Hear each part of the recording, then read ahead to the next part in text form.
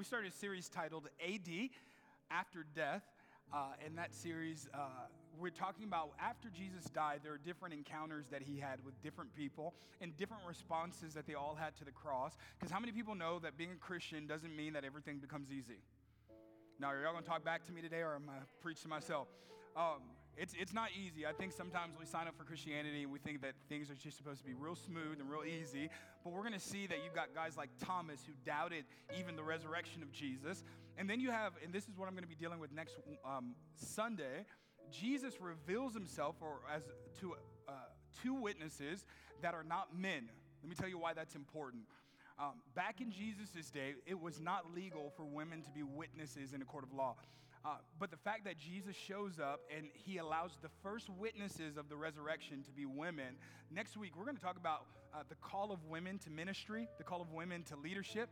I'm going to help shift your theology a little bit, help you understand verses where Paul tells women to be quiet in the church, give you context for that so that we understand. Because how many people know we don't want women to be quiet in the church? I got two women with me. All right, fellas. We need women in leadership. But I'm going to prove to you theologically the call of women in the house of the Lord. Would you stand with me to your feet? Just because it's our tradition to stand for the reading of God's word. Turn your Bibles with me to Mark chapter 16. We're going to read two passages of Scripture. One passage we'll read, and then the other passage I'll just have you turn to. And I'm going to kind of walk and tour down those verses. As you're turning to Mark chapter 16, let me pray. God, I thank you for this house. I thank you that this is a house of hope, a house of healing, deliverance, freedom, restoration, and salvation. God, I pray that as your word goes forth, that you would anoint me to preach your word, anoint your people to receive your word. And God, we pray that your people would be edified, Jesus glorified, and Satan terrified, in Jesus' name. And everybody said? Mark chapter 16, verse 6. If you're there, say, I've got it. If you need more time, say, hold up. All right, I'll wait for you. Mark chapter 16.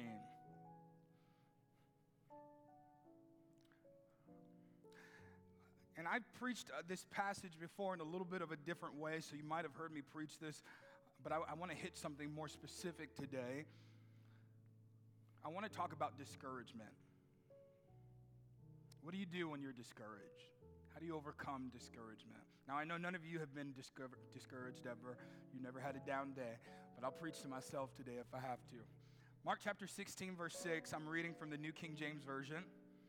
But go, tell, and the word his there, it's referring to Jesus, but go, tell his disciples and Peter that he is going before you into Galilee.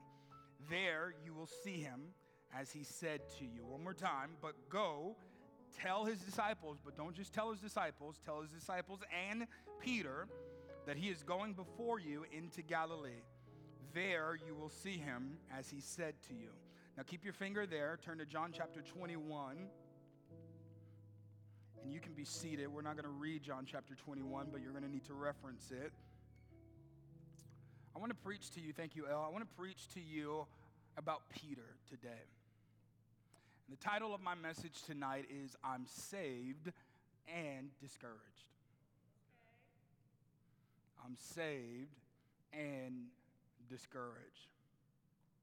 I find it interesting that in the resurrection, Jesus, and we'll deal with this a little bit later on in the message, Jesus makes sure to identify this one disciple amidst all of the disciples that had been following Jesus. When Jesus rises from the dead and he tells Mary to go tell his disciples that he's made a comeback, he makes sure to mention not Matthew, not Mark, not Luke, not John, not Bartholomew, not Judas. Well, Judas is gone by this time. But he says, tell my disciples and Peter. We're going to see why in just a moment. I was looking up some statistics, and I found out that 1 out of 3 Americans deal with some sort of diagnosed anxiety or depression. 1/3 of Americans. 17.3 million Americans are diagnosed with depression. And here's a real fun fact for you. Nearly 50% of pastors right now feel overwhelmed and admit to being fatigued. And if fatigue and discouragement can hit the leaders of the body of Christ, how much more so for those who follow in our footsteps? Discouragement is a real thing, and sometimes we try to speak in tongues over it. We try to worship through it, and all of that is great and fine. But I want to know, what do I do with my discouragement? Does it mean that I'm less of a Christian, that I have less faith? Am I struggling in some area? What happens when you are discouraged as a believer? See, many people believe that if you're a believer, you should never struggle with discouragement, depression, or anxiety. But the Word of God affirms that the feelings of discouragement are a part of the journey that we're living in. Here's the key.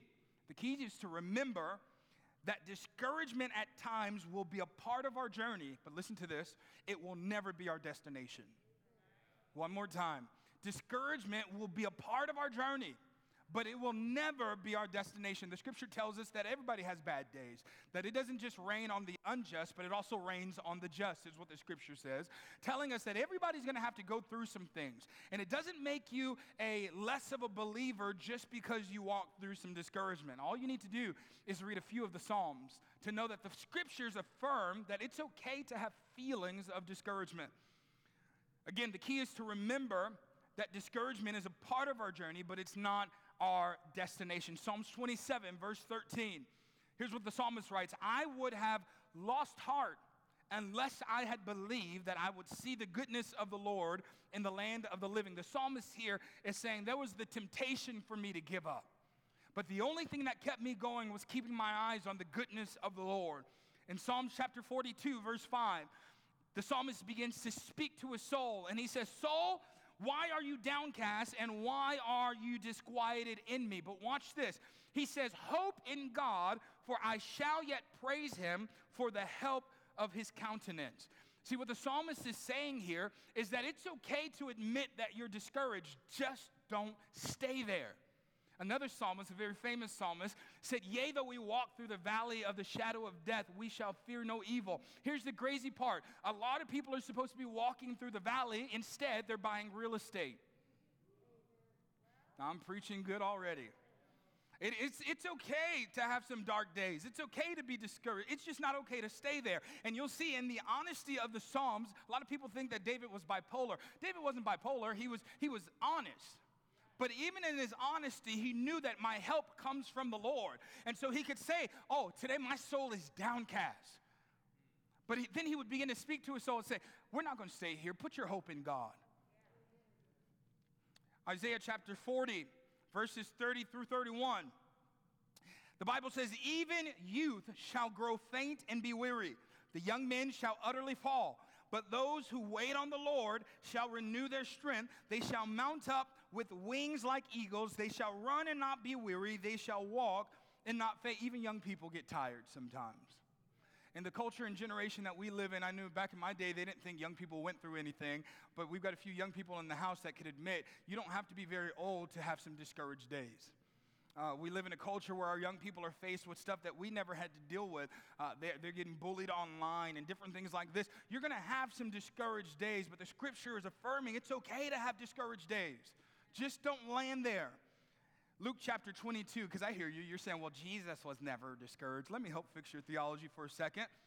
Because even Jesus was at times overwhelmed by life. Let me say this before I read the scripture. One of the titles of Jesus is that he is a kinsman redeemer. What that means is that he's akin or relating to what we've gone through, that he has to relate to what we've gone through in order to be redeemed. The Bible actually says in every way Jesus was tempted, yet he did not sin. The temptation, the discouragement is not the part that's called sin. Even Jesus, being a kinsman redeemer, has had some days where he's felt overwhelmed. All right, give me the verse, Pastor Dale. I got you. Luke chapter 22, verses 41 through 44. "And Jesus was withdrawn." Read that again. "Jesus was withdrawn from them about a stone's throw, and he knelt down and prayed, saying, 'Father, if it is your will, take this cup away from me. Nevertheless, not my will, but yours be done.' Then an angel appeared to him from heaven, strengthening him." Verse 44, and this is the part I need you to look at. "And being in agony, he prayed more earnestly. Then his sweat became like great drops of blood falling down in the ground." When Luke writes, many theologians believe that Luke is a doctor, and I looked up what would be the symptom of making someone have to sweat drops of blood. Really, when somebody gets to a certain level or a point of anxiety or worry or being overwhelmed, it is actually possible for you to stop sweating sweat and start sweating blood. Jesus is in so much agony. The Savior of the world, King of the universe, the Lord of all creations, the kinsman redeemer, the will in the middle of the will, the joy of our sorrow. Jesus himself is finding himself in a place where even his friends can't seem to get it with him. He's discouraged. He's overwhelmed. And if Jesus can be overwhelmed, what makes you think that you're not going to be? See, if you're not overwhelmed, it's probably because you're on the wrong team. The enemy doesn't need to discourage people who are fighting for him. Talk back to me. If you're a believer, if you're a follower of Jesus, if you've chosen to be crucified with Christ, you're going to have some days where you have to just say, Lord, I'm going through and I don't feel like going to church. I don't feel like worshiping. I don't feel like listening to preaching. I don't feel like evangelism. But you got to have that same word that Jesus had. Nevertheless says, here's how I feel, but here's what I'm going to do. Because you do not have to be a victim to your feelings. Look at your neighbor and say, that's some good preaching. See, it's not a sin to be discouraged, and there's no shame in having moments of feeling overwhelmed. I say this because a lot of times when we're discouraged, here's what we do. We isolate ourselves because of shame. We feel like we can't really be a person of power and faith and show up discouraged. One of the scariest things that you can ever do is in your moments of discouragement to find yourself isolated. Do you remember Elijah? Elijah's on the mountaintop and he has this great encounter with God on the Mount Carmel. He's facing the prophets of Jezebel, who aren't really prophets. They're just paid prophets. They're on Jezebel's payroll. And they're having this competition to see whose God is really God. Long story short, Elijah wins the competition because how many people know that nobody's going to beat God? After he has this great victory and slaughters over 400 of Jezebel's prophets, Jezebel whispers a word to Elijah, sends it, they didn't have text message, but you can use your imagination, whispers a word towards him and says, by this time tomorrow, I'm going to kill you. And here's what Elijah does. He doesn't go to a conference. He doesn't go into prayer. He doesn't call his accountability partner. The Bible says he does the same thing that many of us do today. He runs to a cave and he isolates himself. And here's what he says. God, I'm the only one. Have you ever felt like that? Like nobody knows what I'm going through. Nobody's been through what I've been through. Nobody can understand. So I'm just going to isolate until I feel better and then I'll pop up like the resurrection of Jesus Christ. Elijah is sitting in the cave, discouraged and isolated, and he thinks that he is the only one, and God has to whisper to him, say, boy, get up. Well, this is how I read it. I read the NIV version, the Negro International version. And I can hear God saying, get up. He said, as a matter of fact, I've got 7,000 more prophets just like you. See, in moments of discouragement, don't isolate yourself, but here's what I love about God. Even if you find yourself in isolation, God still speaks in dark places. Woo! He still speaks in isolated places. Some of us can testify that we tried to isolate ourselves, we tried to do wrong, we tried to turn our back, and like Jeremiah in his backslidden days, he said, the word of the Lord was like fire shut up in my bone. I just couldn't even contain it. I'm a witness that you can be discouraged and not want anything to do with the ministry, not want anything to do with the people of God, and still have God speak a whisper that can encourage your soul. So time and time again, we read through scriptures and we see different ones. Jeremiah, one of these days I'm going to do a series on Jeremiah. We call him the weeping prophet because we find him in sorrow a lot. But do you know why Jeremiah was in sorrow? It's because he was discouraged often. When God, how would you love to be called by God? You know, most of us in here, we'd say, man, we are called by God. Here was Jeremiah's calling. God calls Jeremiah and says, Jeremiah, I'm going to raise you up and you're going to be my prophet. But nobody's going to listen to you. They're going to hate you. They're going to rebel against you. And that's going to be the rest of your ministry for the rest of your life. I'd be a weeping prophet too. See, I think the church, we've messed up in thinking that having sadness and discouragement means that we don't have joy. You can have joy in the midst of sorrow. Yeah, I lost my grandmother, I think it's been about 2 years now. And, I was crying, and my grandmother and I had a very complex relationship, but I loved her, I missed her. And so I started weeping, and I started crying, and every time people saw me, they just kind of give me, that like puppy dog thing, like, oh, brother. And it's kind of that thing of like, oh, you're about to give up. I know you're about to give up, so it's going to be all right, brother. And I just looked at somebody, because they looked at me and said, I know you're really sad, but don't give up. And I kind of dried my eyes like, give up? I wasn't going to give up. It's like I'm weeping and I'm crying. But like Paul said, I think it's in the book of Philippians, he said, we do not weep as those who have no hope. My tears are not the tears of the world, that I'm sad in a different way. I have sadness, but I have the joy of my salvation. Is this making sense? That you can have joy in the midst of sorrow. It doesn't mean that it negates your sadness. It doesn't negate your discouragement or pain. It just means that there is a greater hope that lies in store for us. Somebody say yes. Here's what I need you to understand. Our feelings are simply a response to a reality. Our feelings are not the reality. One more time. Our feelings are, and I need you to get this, our feelings are a response to a reality. Our feelings are not reality.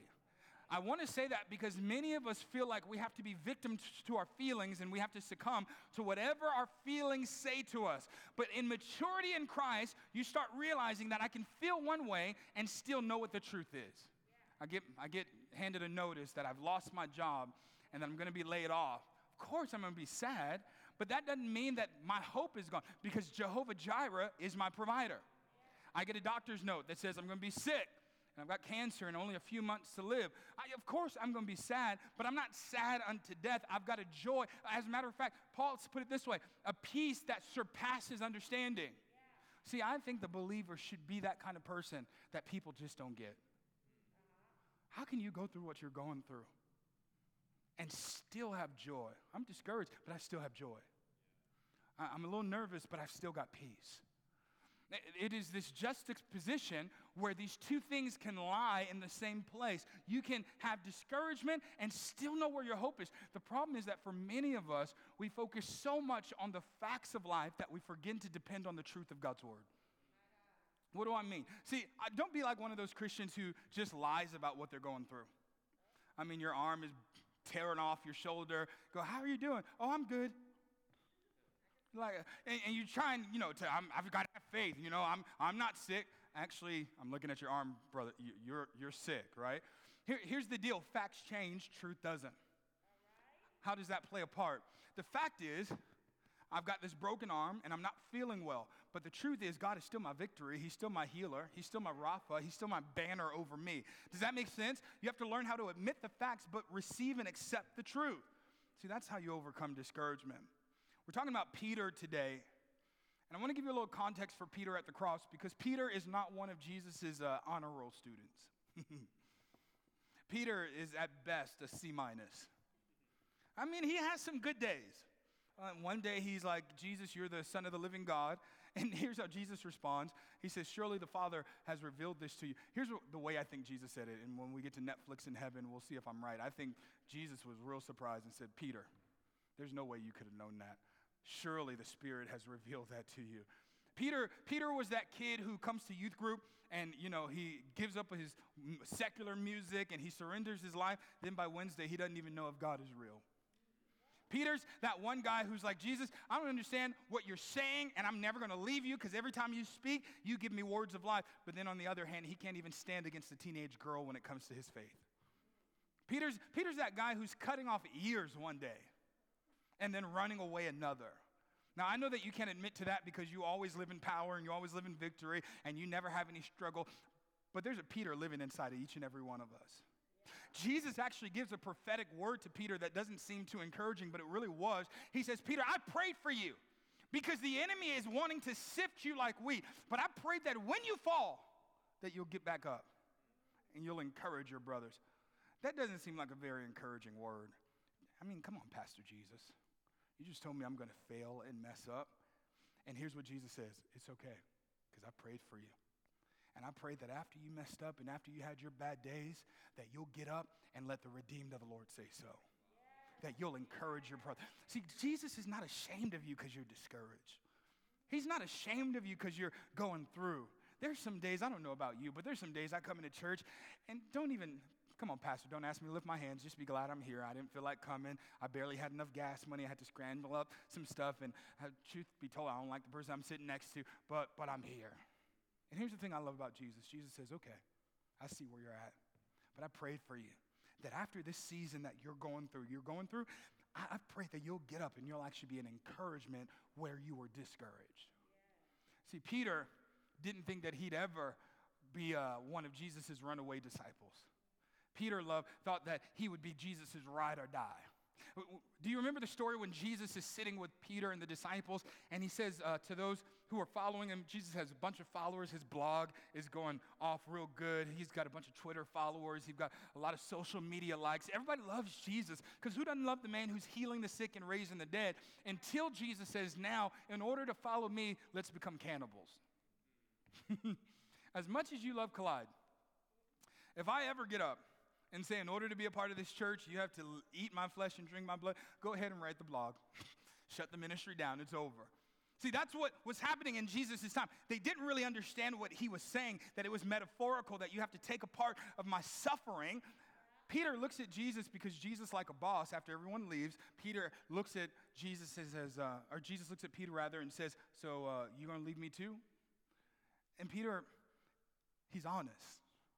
He says, I have no clue what you're talking about. He actually says what you said is a hard thing, meaning I don't understand what you're talking about, but I do know this one thing, that I can trust you where I can't trace you. That when you speak, something happens on the inside of me, and I come alive. And so I'm not going to let my lack of understanding discourage me from following you. I'm going to still follow you even if I don't understand you. See, we have a lot of Christians who only follow the parts of God that they can understand. But Peter's not that guy. Peter says, God, I will follow you even though I don't understand. I will give you blind faith. I don't know why you're moving my job. I don't know why you're moving me across the country. I don't know why you're putting me in this church. I don't know why you've got this crazy black chunky pastor as my pastor. But Lord, I trust you even when I can't understand you. Jesus says to him, I prayed for you because you're going to fall. By the time the chicken crows 3 times, or whatever the animal was, you're going to have denied me. And Peter kind of forgot, because who wants to remember a negative prophetic word? And Jesus dies. But while Jesus is being crucified, you see, leading up to that, Jesus had to go through about 5 to 6 court cases illegally in the night. And here's what the Bible says, because you remember Peter was a follower of Jesus, but then there came a point where Jesus was being attacked. And here's what the Bible says, that Peter, while they were in Caiaphas' house, the high priest, Peter sat in a corner and he observed. And from that day, he followed Jesus from afar off and he observed what would happen to Jesus. See, that's a lot of Christians. When it gets rough, I'm just going, let me see how this is going to go down. See, don't act like you're not Peter sometimes. You may not be physically distant from Jesus, but we can be spiritually and emotionally distant from Jesus, because it's easy to follow Jesus when he's walking on water. It's easy to follow Jesus when he's healing women with issues of blood. But can you follow him when it's time to suffer? Can you follow him when your prayers are only hitting the roof? Can you follow him when you have to read the word and there's nothing speaking to you, when you can't even pay for a prophecy? Can you follow Jesus when you don't understand? Peter, up until that point, was one of those guys, but then we see this thing where he starts following Jesus from afar off.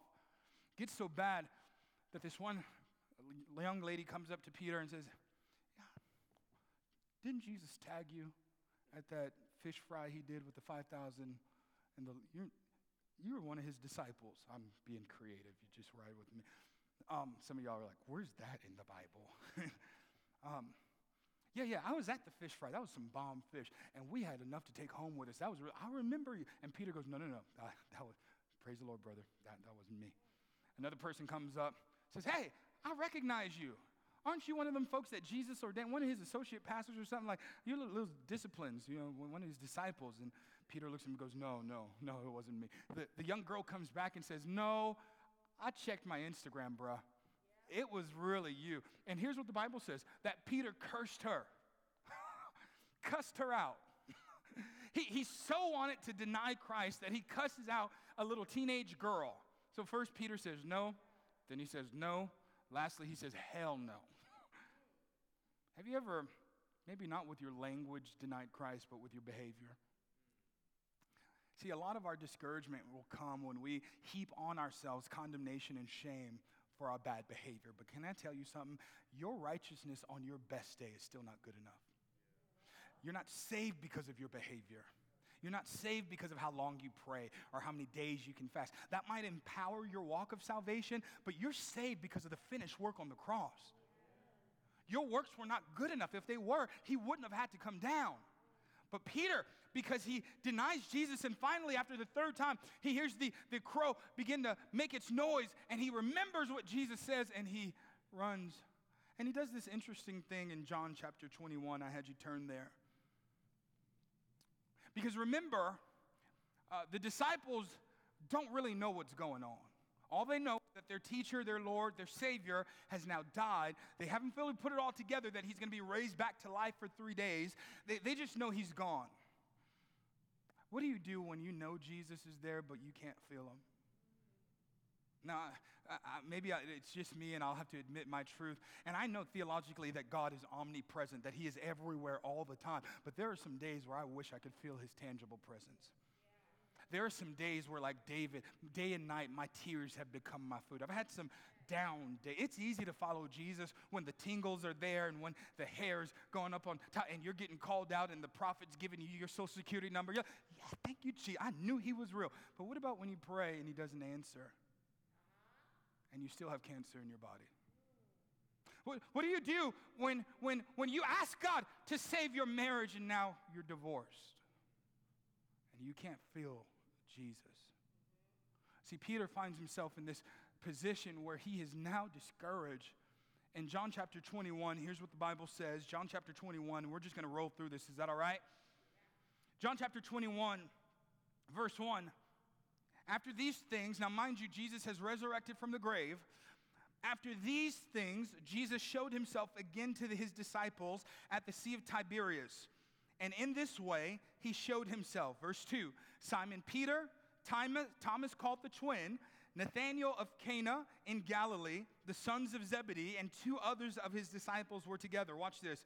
Verse 3, Simon Peter said to all of his boys, I am going fishing. They said to him, well, we're going with you. They went out and immediately got into the boat, and that night they caught nothing. Now, I've got to admit some truth to you. I have no idea how to fish, but I've gone fishing. I'm talking about spiritually. I've gone fishing. I've been like Peter where I said, let's wrap it up. God didn't come through. He didn't answer the prayer. He didn't grow the church. He didn't do this what I thought he was going to do in the ministry. Let's just give up and throw the towel. I'm going fishing. Here's what I got to talk to you about fishing. Fishing is not a sin. We're going somewhere. See, fishing represents the familiar and comfortable places that Jesus had called Peter from. But so often, when we are discouraged, the first thing we run to is fishing, to the thing that's familiar, to the thing that's comfortable. I'm not talking about sex outside of marriage. I'm not talking about getting high. I'm talking about Netflix. I'm talking about the extra tub of ice cream. Okay, I ain't got no witnesses in this lying church. I'm talking about video games, or do I have any Shopaholics Anonymous? I'm talking about those places that we run to that are not necessarily sin, but they are familiar and they are comfortable. Peter says, I'm going fishing because this Jesus thing is too hard. I'm tired of hurting. I'm tired of pressing in. I'm tired of being rejected. So I'm going to just go do what's easy. That's why a lot of people stayed home from church, because it's easier just to stay home. It's easier to just be comfortable. I'm going to kind of reveal something that's a little gross, but it's okay. It's my testimony. Part of my testimony, for those who don't know, I was molested for about 2 years in my childhood. And as a result of that, one of the things or one of the repercussions to a young person being mishandled physically is that they can wet the bed later on than they should be. Typically, you should be done with that 10 years old or something like that. I don't know what the exact age is. But here I was, about 13 and 14 years old, still using the bathroom in the bed. I was so afraid to spend the night at people's homes because I didn't know where I was going to. 13 years old, wearing a diaper and having plastic sheets. It was embarrassing. And I would get in trouble all the time from my grandmother, as if I can control me wetting the bed at night. But I remember there would be some kind of nights, and this is where it gets a little gross, but I'm trying to make a point here. There would be some nights where I would wet the bed, and I would wake up after I had wet the bed in the middle of the night, and it was just warm and gross and nasty or whatever, and I would not get out of the bed to change the sheets because it was too cold outside of my covers. It was more comfortable to stay in my mess than it was to get out and clean up. Now, I know that's a gross analogy, but I need you to apply it to your life. There are some comfortable places that we're in that we know God doesn't want us to be in, but it's better than the harassment of the cold of this world. I just got delivered for a second. See, fishing is not a sin, but it is what Jesus called us out of. Jesus never called us to a comfortable life. I remember when I was a youth master / youth pastor, depending on who you ask. When I was a youth pastor, we would do mission trip, and Zach, he does a bunch of mission trips. And when you have mission trips with parents, the first thing they ask you, they say, well, is it going to be safe? And I would always answer, not if we do it right. See, many of us have this idea that Christianity is just going to be the safe, easy route where he's going to make a way where there seems to be no way. We're going to know every step in every direction. But we have to understand that God has not called us to live in comfortability. When I got ordained, the first thing the pastor told me, he said, I need you, son, to get ready to get comfortable with being uncomfortable. Peter said, I'm going to go fish. But Peter just doesn't go fishing by himself, because how many people know misery loves company? Peter goes with a bunch of other folks. And one of the reasons why some of us don't get out of discouragement is because we only hang out with people who affirm our discouragement. Are you that kind of person who, when you're going through, you won't hang around your Christians because you know they're going to speak a word over you, they're going to pray for you, and I just won't want none of that. I just need somebody to fully understand me. And it's great to be understood, but I need more than understanding. I need somebody to help press me through. And here's Peter is not just going fishing by himself, but he's got a community of folks who want to live in comfortability. What do your friends look like? Do they push you out of discouragement? Do they say, I know where you're at right now, but let's believe God?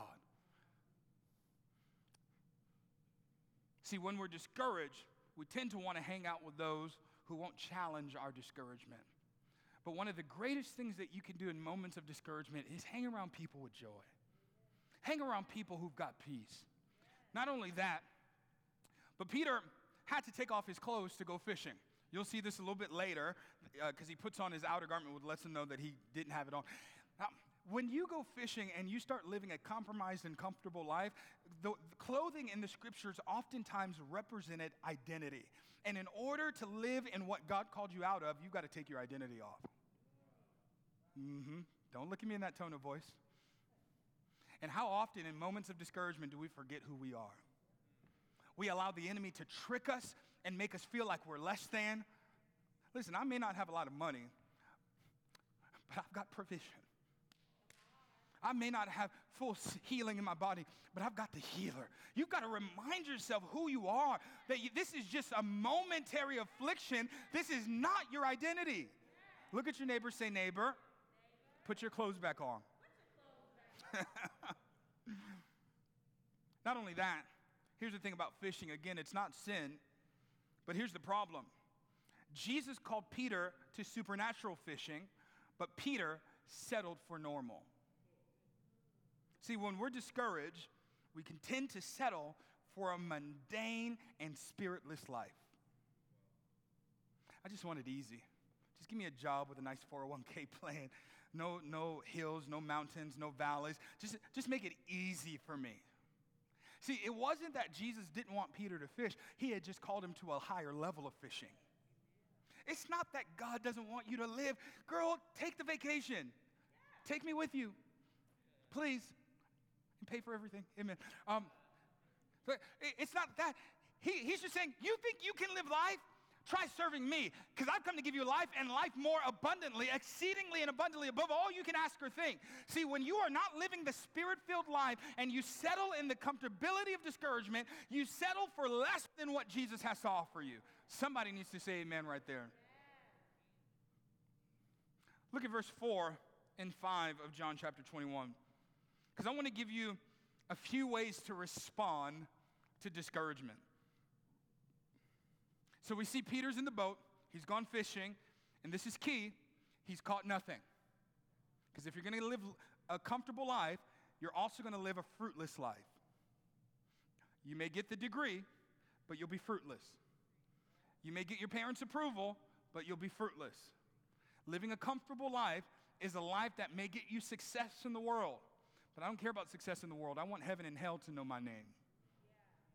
Let's look at verse 4. But when the morning had now come, Jesus stood on the shore, yet the disciples did not know that it was Jesus. Then Jesus said to him, "Children, have you any food?" The first thing you've got to do is pause. Whenever Jesus asks a question, here's the thing you've got to understand. He already knows the answer. You don't. You remember the first question that was ever asked in all of eternity? God comes down after creating an Adam and Eve, and they were walking with God in the cool of the day, and God came down to walk with them again and didn't find them where he would normally find them. What does God ask? He says, "Where are you?" Do you think God was bad at playing hide and go seek? It's not that God didn't know where Adam was. Adam didn't know where Adam was. Because you're not in the normal place where we normally meet. Because it's possible. Remember, Adam and Eve are walking with the physical, not the spiritual, not the metaphorical presence of God, but the physical, tangible presence of God. They are walking with God, and they still mess up. That proves to me that you can have a good walk with God and still mess up. I'm going to listen to this message tomorrow and bless myself. Because everybody thinks because you walk with God, you're not going to have some off days. You're going to have some off days.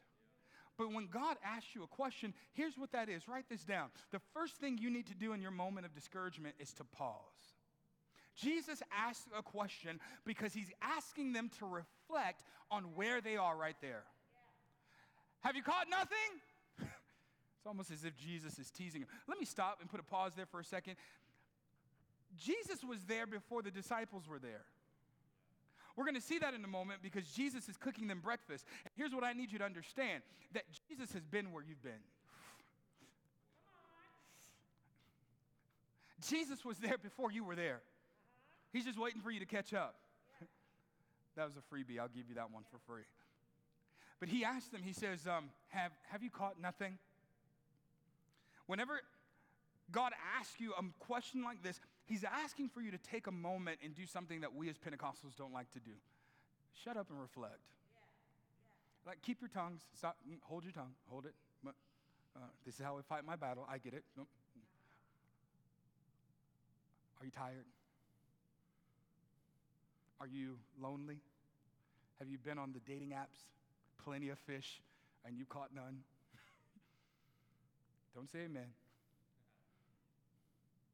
Have you worked your butt off in your career and you still can't get a promotion? Have you put everything you can into this marriage and still your husband, your wife won't act right? Have you given your kids everything that you can give them and still they're failing school and now they have the nerve to be rebellious? Jesus stops for a moment and asks them a question that would require reflection. A lot of times in discouragement, we don't take time to reflect. And so we're bombarded by thoughts, we're bombarded by feelings, but Jesus wants to stop and ask you, where are you right now? How are you doing right now? I get it, you've got a strong worship life, you've got a strong prayer life, a strong life in the Word, but have you caught nothing? Here's the thing I love about Jesus. He doesn't want us to deny our feelings. You've got to feel your feelings. Please don't be like those weird Christians who just never like to feel their feelings. Go ahead, boo-boo, cry. Go cry for a long time if you have to. But whatever you do, don't be dishonest. Because honesty is the bridge that you have to take to get to healing. See, Jesus says, have you caught nothing? And watch the response of the disciples in that second part of verse 5. Then Jesus said to them, children, have you any food? And they answered him, real simple, no. After you have paused and reflected, here's the second thing you need to do. You need to pray. I know this doesn't seem like a prayer, but anytime you talk to Jesus, no matter how short it is a prayer. They respond to Jesus' question with a simple word, no. Some of my greatest prayers, Chris, my greatest breakthroughs haven't come from the lofty Father, God of Abraham, Isaac, and Jacob, the celestial God who stood before time began, the first, the last, and the everlasting from everlasting. No. Some of my greatest prayers have been, help! As a matter of fact, I've been like Hannah, where the Bible says she was so discouraged within herself that when she got to the place called Shiloh, she began to weep, but no tears or no sound came out of her mouth. Now, some of y'all weren't raised by black mothers. I was raised by a black grandmother, and so you'll understand this right here. Have you ever gotten hit with that belt, and it took about 30 seconds for your voice to catch up with the pain? Like you just get smacked, and and like 2 minutes later, like you finally start crying. Like all of the folks, I can tell all of the people who didn't get spanked growing up, I don't understand. It sounds like abuse, probably.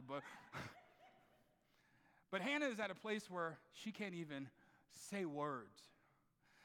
Eli looks at Hannah and says, Hannah, are you drunk in the house of the Lord? And she has to gather herself and says, no, I'm not drunk, I'm just desperate.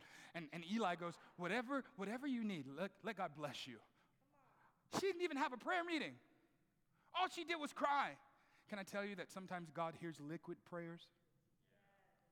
As a matter of fact, the scriptures tell us, I believe it's in Revelation, it says that he takes every tear that we cry and he holds it in a vase. He cares about your pain. Your family may not care about your pain, but he does. But if you're going to walk through discouragement God's way, you've got to pause and reflect, and then when he asks you and he begins to have a conversation with you, you've got to be honest. No, I'm not fulfilled in my job. No, I don't feel very spiritual. No, I don't want to do ministry. No, I'm single and lonely. See, if you don't learn how to feel the feels and be honest about where you are with God, God can't meet you in the place that you pretend to be. Can I say that one more time? God won't meet you in the place that you pretend to be. He wants to meet you right where you are. See, oftentimes we want to jump straight to victory without acknowledging or reflecting any of the reality of our pain. But it's okay to be honest with God about what you're going through. Here's what 1 Peter 5, verse 7 says. Cast all your cares upon him because he cares for you. One more time, cast all your cares on him because he cares for you. It's interesting because that word cast there, it's a fishing term as I looked it up. It's like when they would take the net, as if Peter would do right here in John chapter 21. And just like he casted his net to get a whole bunch of fish, here's what Jesus says. The same way you would cast your net, I want you to cast your cares. It doesn't have to be organized. It doesn't have to be pretty. See, here's how some of us pray. Again, I'm not much of a fisherman, so somebody will correct me online because they always do. But I've never fished with a net. I've fished with a pole. And a lot of Christians, that's what our prayer looks like. Our prayer life looks like. We like to fish with a pole. See, when you fish with a pole, you put a specific bait for a specific type of fish. And you're just like, it's real cute. Finances, Jesus. Finances, Jesus. Finances, Jesus. But how many people know that you could be dealing with multiple things at the same time? So Jesus said, don't just come at me with just one or two and be kind of cute. Have you ever had somebody treat you out to a very expensive meal? I don't have much money these days, but in moments where I have a lot of money, I love to take my friends to really, really awesome restaurants. I was taking a friend recently to a restaurant called Rentaro. It's a place that Jay Choi used to work at, really fancy Japanese spot. And when we went, I told him, get whatever you want, bro. It's all on me. And he was so conservative. He was like, okay, I'll just get this, and I'll just get that. And I said, bro, you're fat. I'm fat. That's not enough food right there. Like, come on. He goes, well, I don't want to order too much. I said, bro, don't worry about it. I got it. I didn't really have it, but I would have it later. I said, I got it. Just order whatever. But that's how a lot of us come to Jesus in prayer. We're bashful. We don't want to be too much of a burden. And Jesus says, I want you to be a burden. Don't just come at me with one thing or two things. I want you to cast your net. Cast all of it. Come on, talk to me about your bad marriage. Talk to me about your job situation. Talk to me about the relationship issues. Talk to me about the kids. Talk to me about the ministry. Just cast it all. Why? Because I actually care about you. Many of you have had one-on-ones with me, and you've heard me say this, because in building relationships, one of the things that we have to break through is, well, I don't want to be a burden to people. And I always ask the same question. Think about somebody who's important in your life, whether it be your family member or a close friend. They've always been a burden. That's part of relationship. But how come when we come to Jesus, we don't often want to be a burden? It's because I think some of us don't really believe that he cares. Understand that God's silence is not evidence that he doesn't care. It's just that the teacher never talks during the test. He cares for you. No, I need you to hear that. It's not just out of job or duty that he serves you. Look at me real good in my good eye. That's this one. He likes you. He doesn't just love you. You ever meet those Christians? I love them. I just don't like them. That's not God.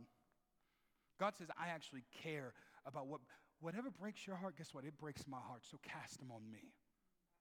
This is a good word. Have you ever overshared with someone and then regretted it a little bit later?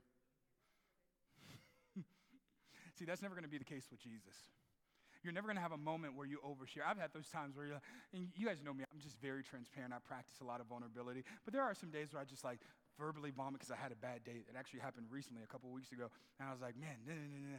And then as soon as I walked away, I was like, you idiot, why did you overshare?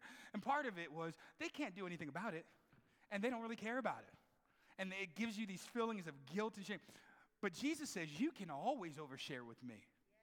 Why? Because I actually care about what you're going through, but not only that, I can do something about it. I got good news for you. He doesn't just empathize with your pain, he wants to heal your pain.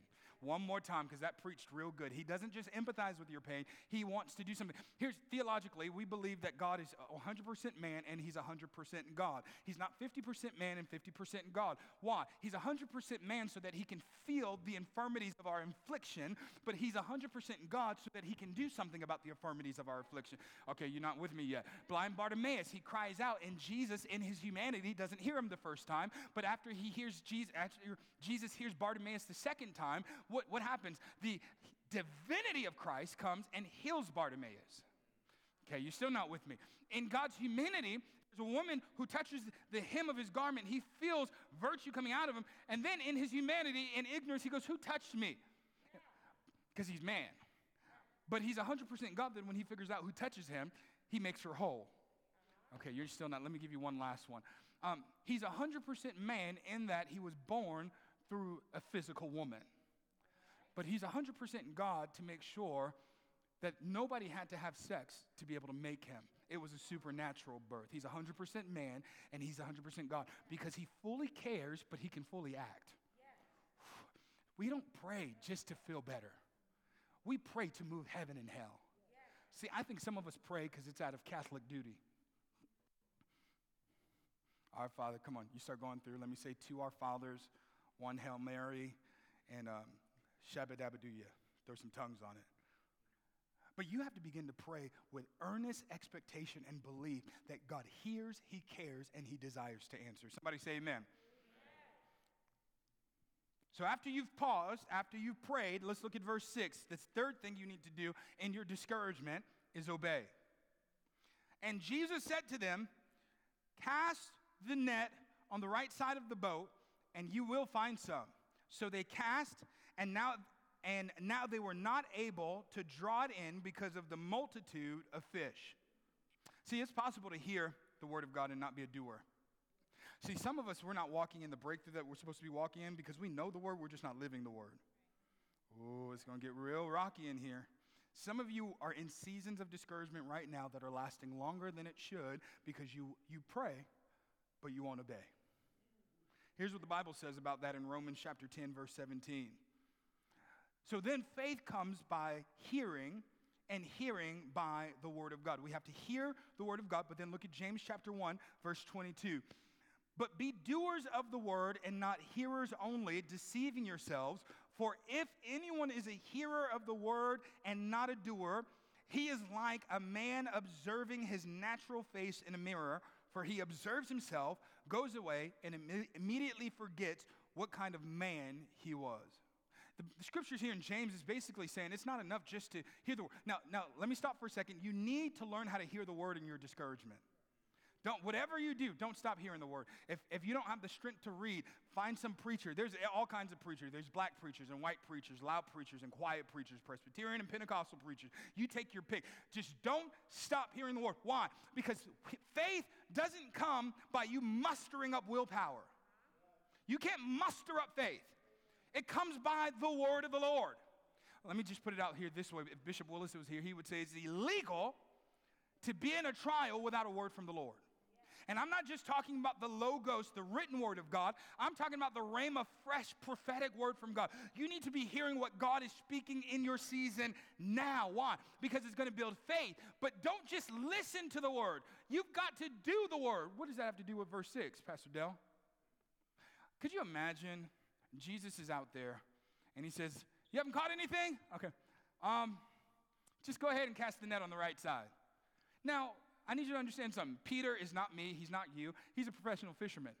When Jesus picked up Peter at the boatyard, he picked him up, and Peter had his own business. He had his, Peter Incorporated, Peter and Sons, He had his own fishing company. Peter is a professional fisherman.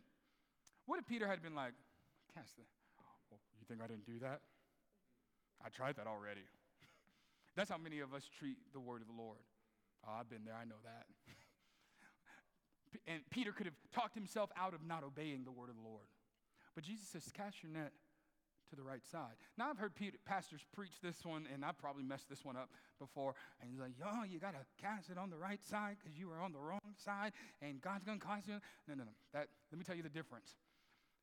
Without Jesus, no fish. With Jesus, plenty of fish. End of sermon. Without Jesus, no success. With Jesus, full success. And here's the scary part. We live in a world where you can be deceived into thinking you're going to have success. But at the end of this life, God is going to take all of your works, burn it in fire, and the only thing that will last is that which you did for him. That which he called you to. But what if cast it to the other side? See, here's the problem with most Christians. We have more word in us than we're willing to obey. I lost all my amens. Now, I'm 6'3". I weigh about 11 pounds, and I used to work out a lot. I'm about to start eating and working out again. Don't amen. Not too strong. I'm prophesying. I'm speaking by faith. I'm going to work out. Now, I've had a personal trainer, and so I always hate when people, because some of you are those people. Yeah, I'm talking to you, Sam. Some of you are those people. It's like, I don't understand, Pastor Dell. It's so fun. Just go run. It's so fun. No, it's not. I hate running, especially on a treadmill. The Bible says the wicked run when no one's chasing them. And it's funny because every time I'll tell somebody, I hate working out. Even when I used to be thinner, I used to be half the man then that I am today. And I used to play volleyball. I used to have to do a lot of leg and workouts. I did it for a couple years. Still hated it. Never got to that point where, the people say, if you just work out a lot, you'll just love it. That's not my calling. I do it because I don't want to be fat, right? But without a doubt, when I have this conversation with people, if somebody's like, Sam or Nate or somebody, works out a lot, here's what they tell me. They go, well, all you got to do is this and this and this and this. And I have to stop them and I have to go, so bro, I know what to do. I just don't want to do it. It's not out of ignorance. It's out of willpower. See, I wonder if that's how a lot of us are in our faith. Do you find it interesting that Jesus tells you to, watch this, exercise your faith? Faith isn't something that you just have in your heart. It's something you practice. As a matter of fact, the Bible says faith is the substance of things hoped for. It means if you're hoping for it, there should be some evidence. If you're believing God for financial breakthrough, you ought to be tithing. If you're, it got real quiet over there. Okay, let me talk about money some more. Y'all get so quiet on me. If you believe that God's going to save your children, your prayers ought to show it. The faith is the action. It's the exercise of it. And it's not faith until you actually act. Here's the deal. Jesus said, cast your net on the other side, and they did it. How many opportunities have we missed on breakthrough because we heard God tell us to do something, we just didn't obey him? Let me look at my notes. If they don't say amen, move on. Okay. Are you obeying God in seasons of discouragement? I want to ask you a question. What is God calling you to do in this season while you're discouraged? Remember, Jesus used the metaphor of catching fish for Peter. He used it as being a fisher of men. And so we can look at this almost like an analogy to say, even though, Peter, you're discouraged because you messed up, you denied Christ, I'm still calling you to go fish for men. How many of us, you get this all the time. Somebody starts going through some stuff. You know, even in our church recently, we walked through some rough waters. And first thing people go, brother, I'm just going to bow out right now. I'm just going to, I always find it funny, Pastor Rhonda, nobody ever calls their boss and is like, hey, boss, I'm just going through a season right now. I'm going to have to take a sabbatical for 3 months. Keep the paychecks coming. But I'm just going to have to rest for a little bit. See, for some reason, we always forsake the work of God when we're discouraged. And you don't understand that that's one of the greatest things that you can do to get victory in your discouragement is to make your life about someone else and not you. Some of us are discouraged because our whole life is about us. Amen, amen, amen, amen. I'm going to find them. They're somewhere in here. Can I ask you, no, real talk. What are you doing right now, not even within this church, what are you doing right now that doesn't affect you? How are you blessing other people? How are you serving other people? Some of you would get out of your discouragement and get into encouragement. Why? It's more blessed to give than it is to receive. And I'm not saying that you got to go feed 1,000 poor people, but go find another family in the church that you know is struggling and babysit them. Babysit their kids for free. Ooh. Some of you are like, Pastor Del, can you give me a different example? Come on, one of the things, I remember when I've had seasons up and down financially in ministry, and I've had days where, man, I didn't know where the next finances were coming from. I didn't know how I was going to eat. As you can see, I made it through it. But I had days where, I'm trying not to tear up, I had days I remember living in San Francisco, and I didn't know how I was going to afford meals, and I'd hear a knock at the door, and I'd go to the door, and there's this bag of groceries sitting in front of my door with good stuff. Not just like cheap government cheese, but like good stuff. And I have no clue who put it, but God put it on someone else's heart to be a blessing to me. Who have you been a blessing to? Who have you no excuses. Who are you loving on? Because maybe your breakthrough out of discouragement is going to come as you bless other people. Somebody say yes. Let me move quickly. Job chapter 42, verse 10, because I want you to catch this. I won't go into the story of Job, but you know what Job went through. He lost everything, all of his kids, all of his money, finances, even his health. But watch what Job 42, verse 10 says. And the Lord restored Job's losses when he prayed for his friends. Indeed, the Lord gave Job twice as much as he had before. When did Job get twice as much as he had before? When he began to pray for his friends. Maybe you don't have money to treat somebody out for dinner. You got a mouth. You got knees. Why don't you start praying for them? You wouldn't believe how your heart begins to turn when you make your life about somebody else. I'll say this and then I'll move on. I was having a counseling day one day, and I was meeting with all these different people, and I love counseling sessions and pouring into people and encouraging folks, but I had just gotten frustrated. I had about 5 or 6 of them, and every one of them were me, my, ye, my, I, and me, I. And it was all about me and I. And by the last one, I kind of went off. I had to apologize later. I go, can I counsel you about something that doesn't have to do with you? Can you ask me about how to encourage somebody else or minister to somebody else? I went back and I apologized to them. But I told them I was a bit frustrated because it feels like all of the struggles that we go through are all selfish, self-evolved. I wonder if some of our breakthrough out of discouragement is just going to come when we lay our life down and make it about blessing and serving others. Okay.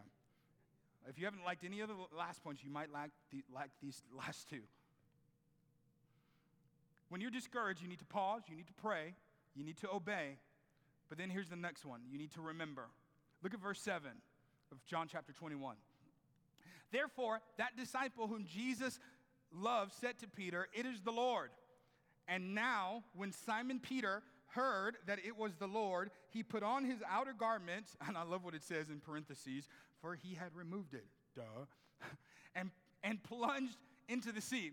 Now, you're going to see in a moment, because this is super important. If you don't hear anything else I've got for you tonight, I need you to catch this. Peter didn't have to jump into the water and go swimming after Jesus. We're going to see that in a verse, the next verse, because the other disciples just rowed. They stayed in the boat. They didn't, I don't know what's up with Peter. Weirdo. Him and Jesus, they got some kind of water thing going on, you know. And everybody else starts rowing to Jesus. But here's Peter. Peter, after he had succeeded God's way, recognized that's Jesus. And he put on his clothes, remembered who he was, remembered who the Lord was, and he didn't think twice about running after Jesus. And if you don't hear anything else I've said, I need you to catch this. When you are discouraged, you need to turn up your hot pursuit for Jesus like you have never done before in your life. It is easy to get lackadaisical and lazy and apathetic when everything's going wrong. But Peter says, oh, that's you? Oh, that's, I'll meet y'all over there. And he goes, because sometimes you got to swim when nobody else is swimming. Oh, Pastor Dow, I would be more encouraged, but, none of my friends come to church with me. Go to church by yourself. Man, my accountability partner, they're not keeping up on their word. You keep on your word yourself. But when you're in seasons of discouragement, don't lose your pursuit. Don't lose your hunger and your passion for God. Peter puts on his identity, remembers who he is, and pursues the Lord. Two things. You'll never remember who you are until you first have a revelation of whose you are. Peter stopped and said, that's the Lord. I recognize his voice. In hard times, I recognize his voice. I've walked with him long enough to know that even when it's distorted, I recognize his voice. See, you go ahead and run for sin and sex and drugs and alcohol and all that other stuff. I'm going to tell you what I'm running after. I'm running after Jesus, the author and the finisher of my faith. I'm running after the one who is my peace and my encouragement. Here's why. Because once I recognize who the Lord is, then Peter, the Bible says, puts on his clothes. And I need you to understand that that's a major point, because the Bible says in parentheses, for he had taken it off. Okay. We didn't need that part in there. But I think the scripture is there to tell us that this part is important. That your pursuit of Jesus will remind you of who you are. It's so funny because when people are living in sin, this is how they say hi to me.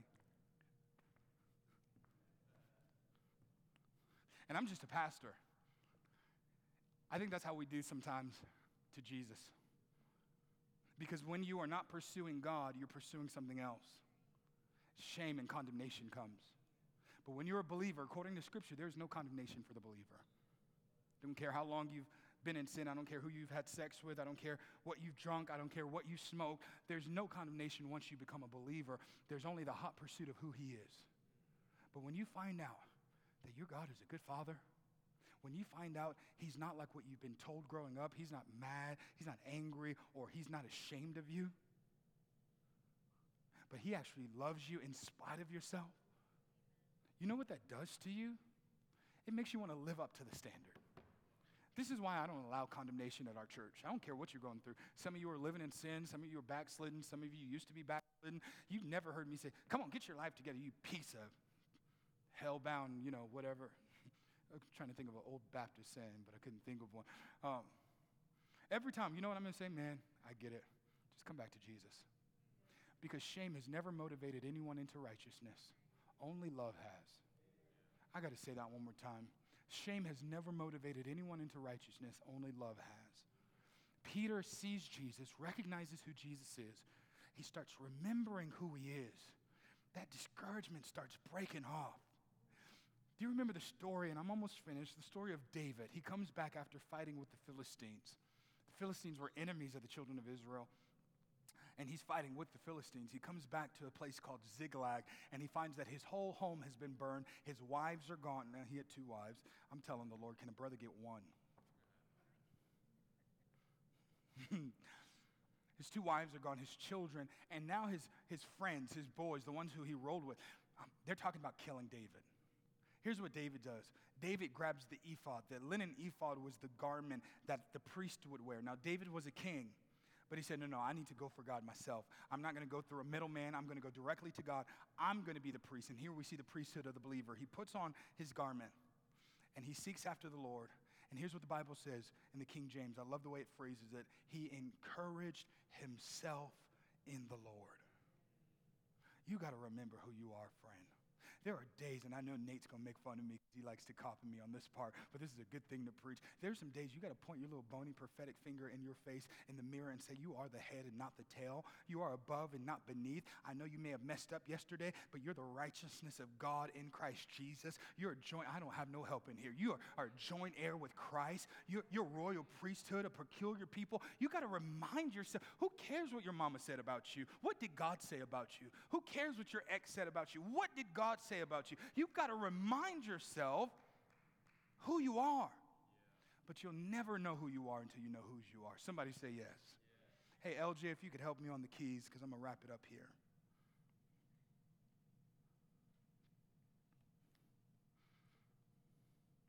Psalms chapter 34, verse 18. It says, the Lord is close to the brokenhearted, and he rescues those who are crushed in spirit.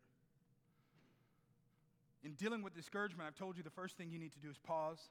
The second thing you need to do is pray. The third thing you need to do is obey. The fourth thing you need to do is remember, but I've got one more fifth thing. You've got to learn how to commune. John chapter 21, and I'm going to read a few verses here, 8 through 12. It says, but the other disciples came into the little boat. Remember, I told you Peter goes off swimming, but the disciples, the other ones, they got into a boat. The Bible says, but the other disciples came into the little boat, for they were not far from land, but about 200 cubits, dragging the net with fish.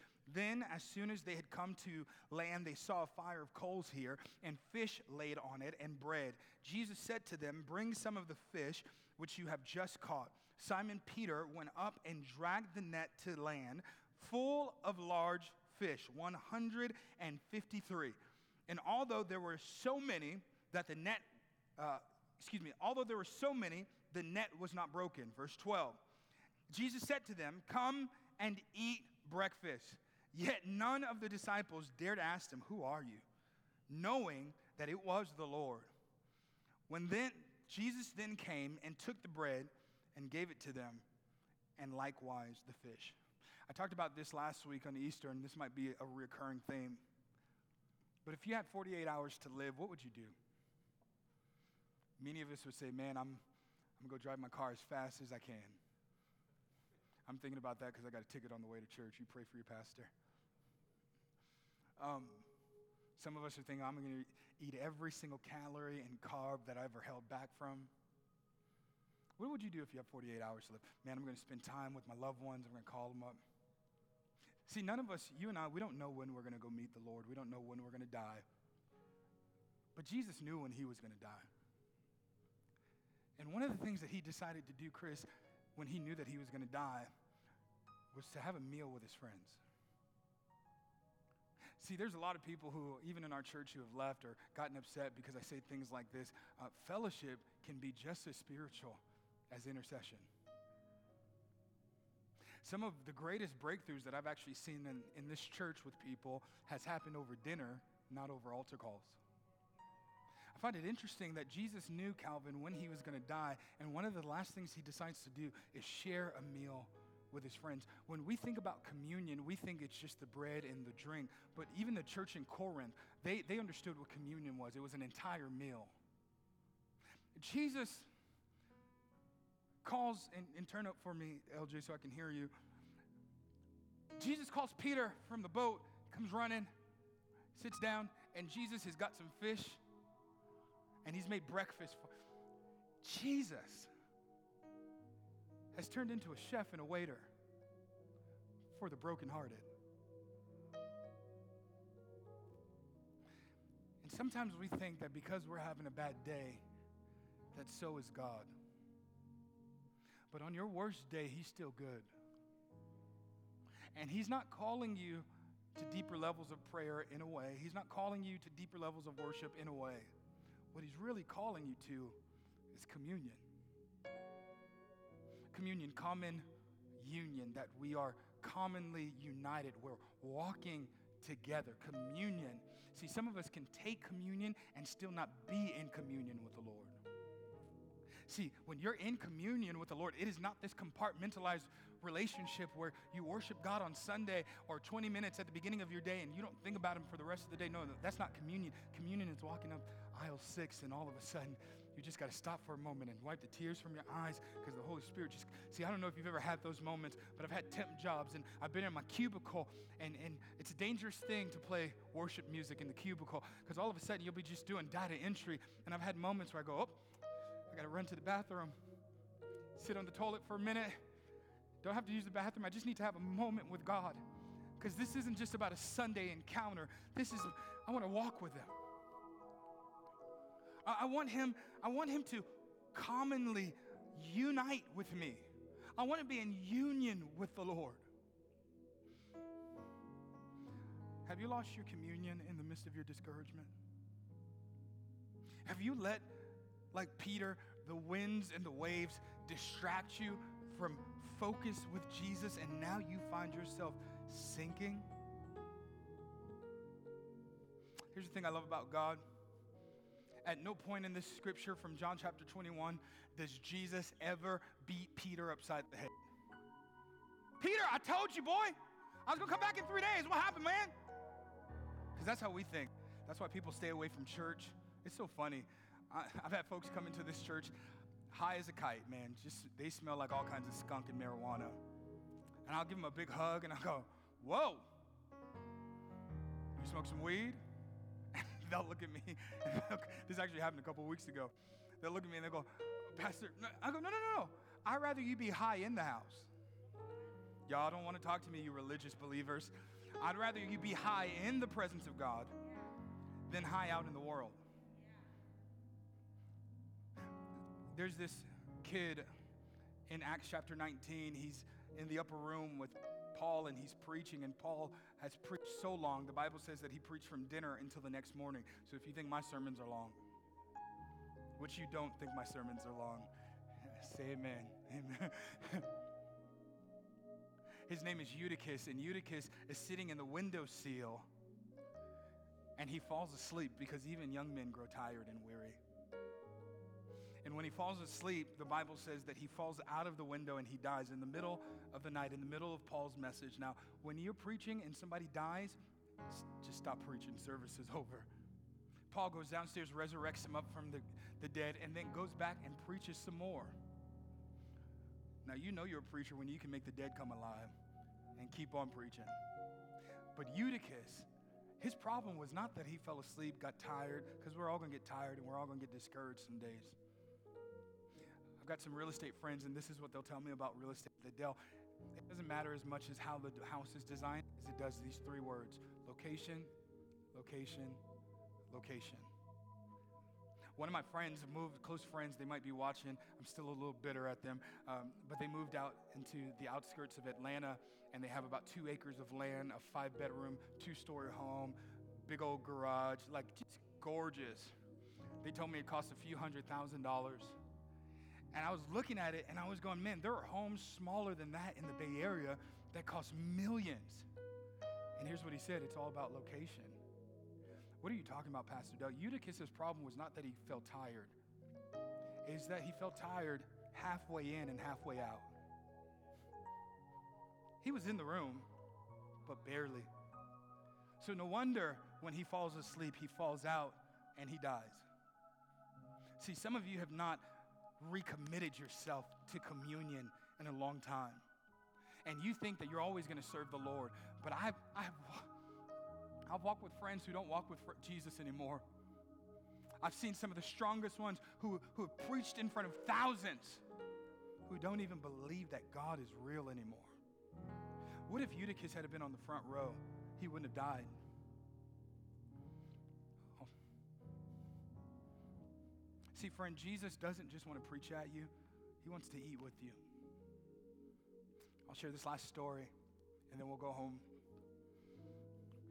Pastor Rhonda, Bill, very early in my ministry, I had a lot of zeal for the Lord, just didn't have a lot of money.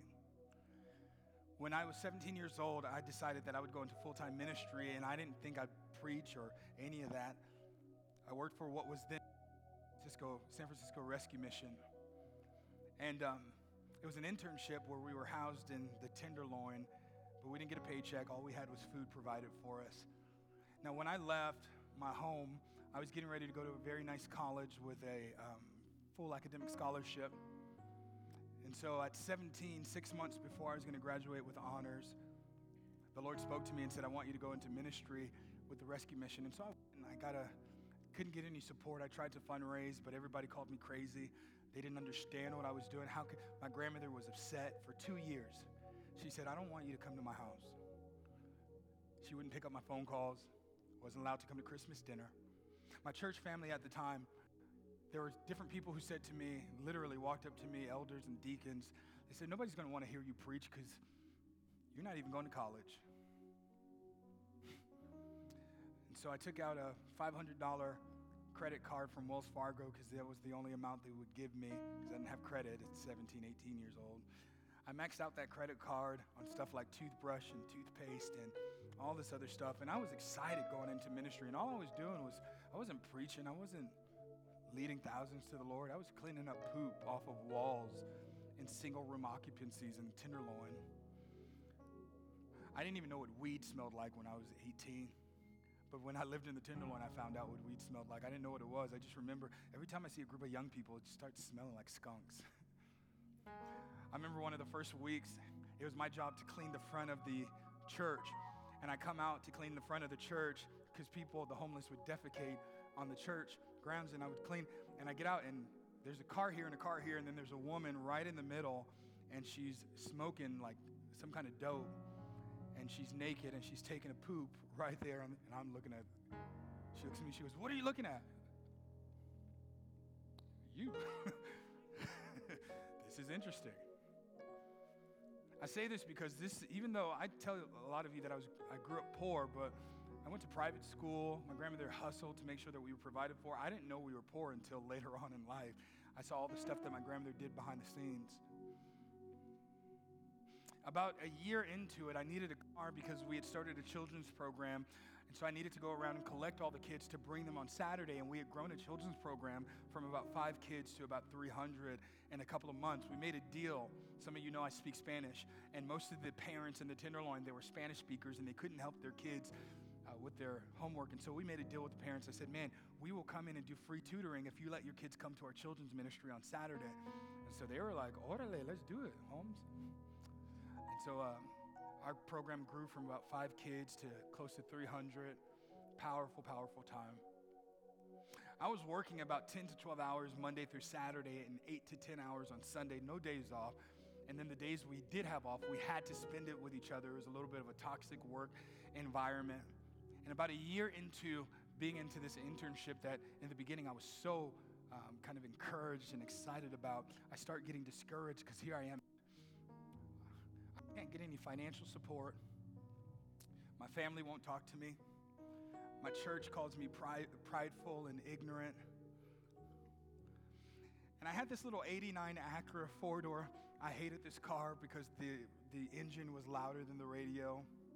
I couldn't afford new windshield wipers, so I hated when it would rain because the windshield wipers wouldn't work, but they would make a lot of noise. And I remember I was driving one day, and I was so discouraged. Because I was asking the Lord, I was like, Lord, why do you have to make this so hard? I know you guys don't talk to God like this, but this is letting you into my talk with God. I said, God, why does it have to be this hard? I've already told you yes, and you know I'm not turning my back on you, even if it stays hard like this for the rest of my days. Lord, you know I'm going to serve you because I don't want to go to hell. Lord, I'm going to serve you, Jesus, but I'm just asking, would you just ease up a little bit? And I'm driving, and it's raining almost like a movie, and I'm dropping off kids, and finally my car is empty. I'm just driving. And I just remember feeling so discouraged. No support, no help. I'm overworked, underappreciated. And Lord, my family won't talk to me. Come on, God, do something. And I pulled to the side of the road because just then my check engine light came on. No joke, I lost it. I pulled to the side of the road. I was slamming on my car wheel, and I was going, now this, now this, now this. And I looked up to heaven, and I said, Lord, you don't have to make it this hard. I'll serve you no matter what, but you don't have to make it this hard. And I heard the Lord say, do you trust me? Now, some of y'all are smiling because what a beautiful answer from the Lord, but when you're going through what you're going through that heavy, sometimes hope feels like an attack. God, what do you mean, do I trust you? You know I trust you. Dale, do you trust me? I said, Lord, you know I trust you. Here's what the Lord said to me. He said, Dale, if you will take care of my business, I'll always take care of yours. Kind of wiped my eyes. And I wish the end of my story was that, he picked me up, turned me around, and placed my feet on solid ground. But I went back to work discouraged. Served discouraged.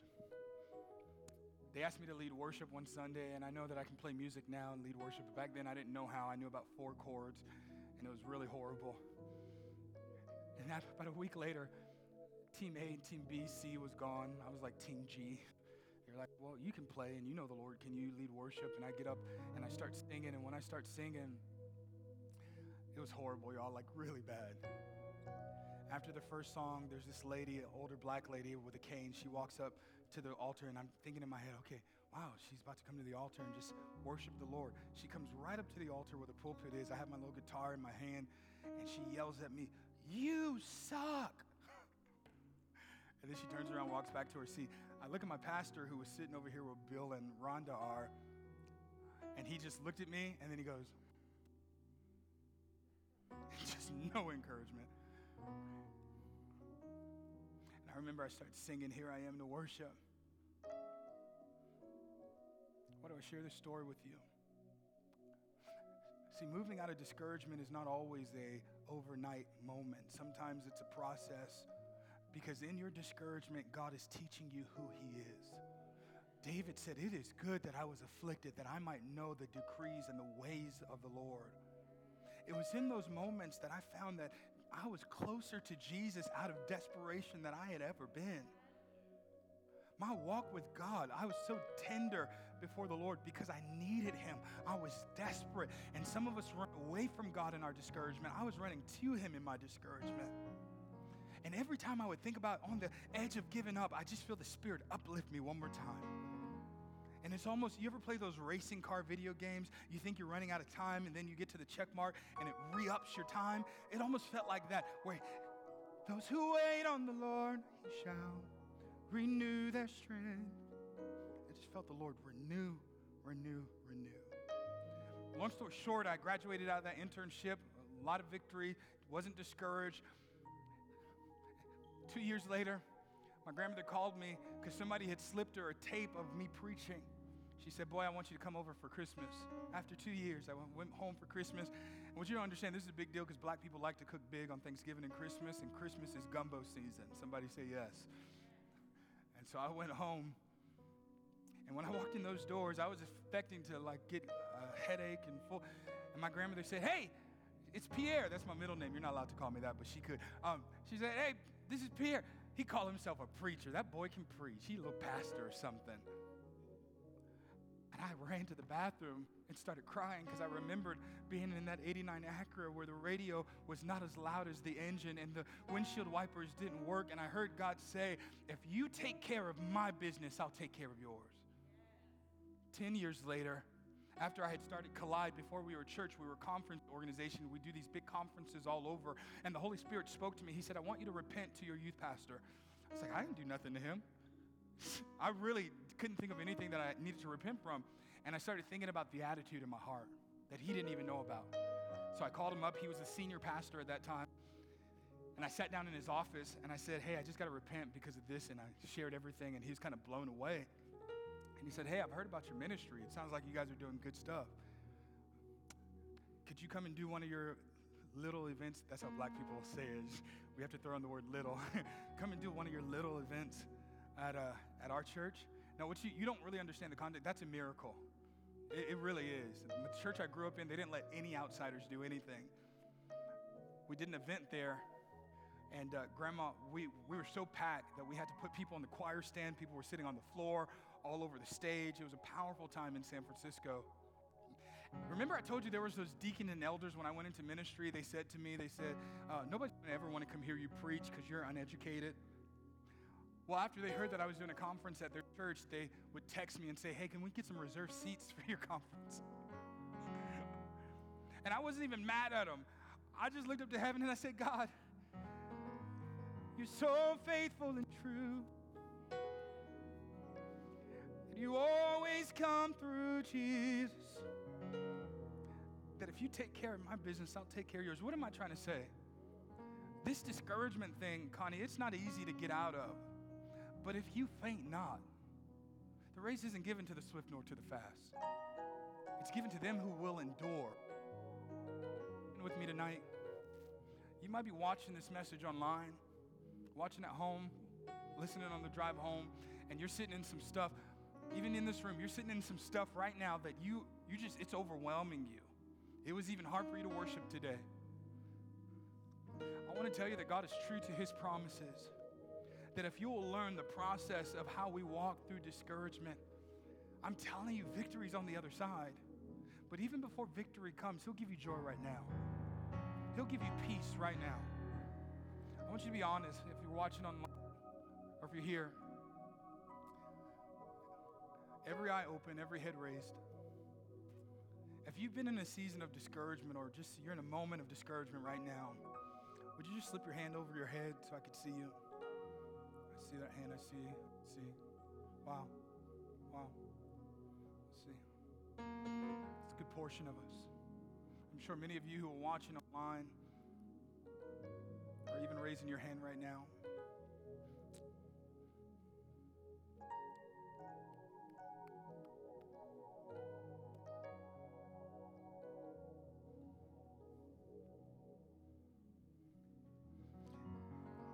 Here I am to worship.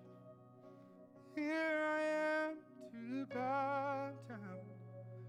Here I am to say that you're my God. You're altogether lovely. You're altogether worthy. Altogether wonderful to me. Here's how we're going to end tonight. I was just asking the Lord, how do we respond to this? And I want to respond the same way that Peter responded. I want to go after God for a little bit. And I know I've gone over my time, so we won't take long for this. But see, one of the things that worship does is it gets you off of the natural and it puts your mind on the supernatural. So I'm going to ask the band to join me for a moment. We're just going to sing this chorus a few times.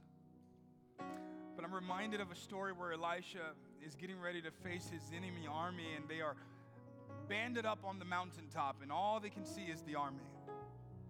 Elisha has his assistant with him, and Elisha's assistant is afraid and scared. He looks at Elisha and pretty much says, what are we going to do right now? I am overwhelmed at the battle that's getting ready to go down. And Elisha prays a prayer. He says, Lord, open the eyes of my servant that he can see that there are more with us than those who are against us. God supernaturally opens up that assistant's eyes. And he begins to see not only the armies that were his enemies, but the Bible says that he sees angels and chariots that were on fire. See, one of the reasons why you need to worship is because it lifts you out of the moment that you're in. We don't just sing because we got to have like a preset before the preaching or some Christian karaoke. What we do is we take our soul, singing in music, it moves our soul to focus and be directed on the Lord. So would you close your eyes? I want to pray for you for a moment. I want to sing this chorus and then I'll dismiss us together. But especially if you're struggling through some discouragement, would you put your hand over your heart right now? Nobody has to know what you're discouraged about. Nobody needs to know what you're going through. The Lord knows. And I want to pray for you for a moment. God, I don't know what's happening in the hearts of your people, God. I don't know what's got them discouraged, what's got them overwhelmed. But this I do know, Holy Spirit, that you are more than able to be a present help in the time of need. So God, I pray that you would rush in right now. Come on, receive. Rush in right now, Jesus. Rush in right now, God. God, and I pray for those who have grown weary and tired, and their pursuit has grown weary and tired. Holy Ghost, would you overwhelm them by your Spirit and not by their problems? Let's sing this together.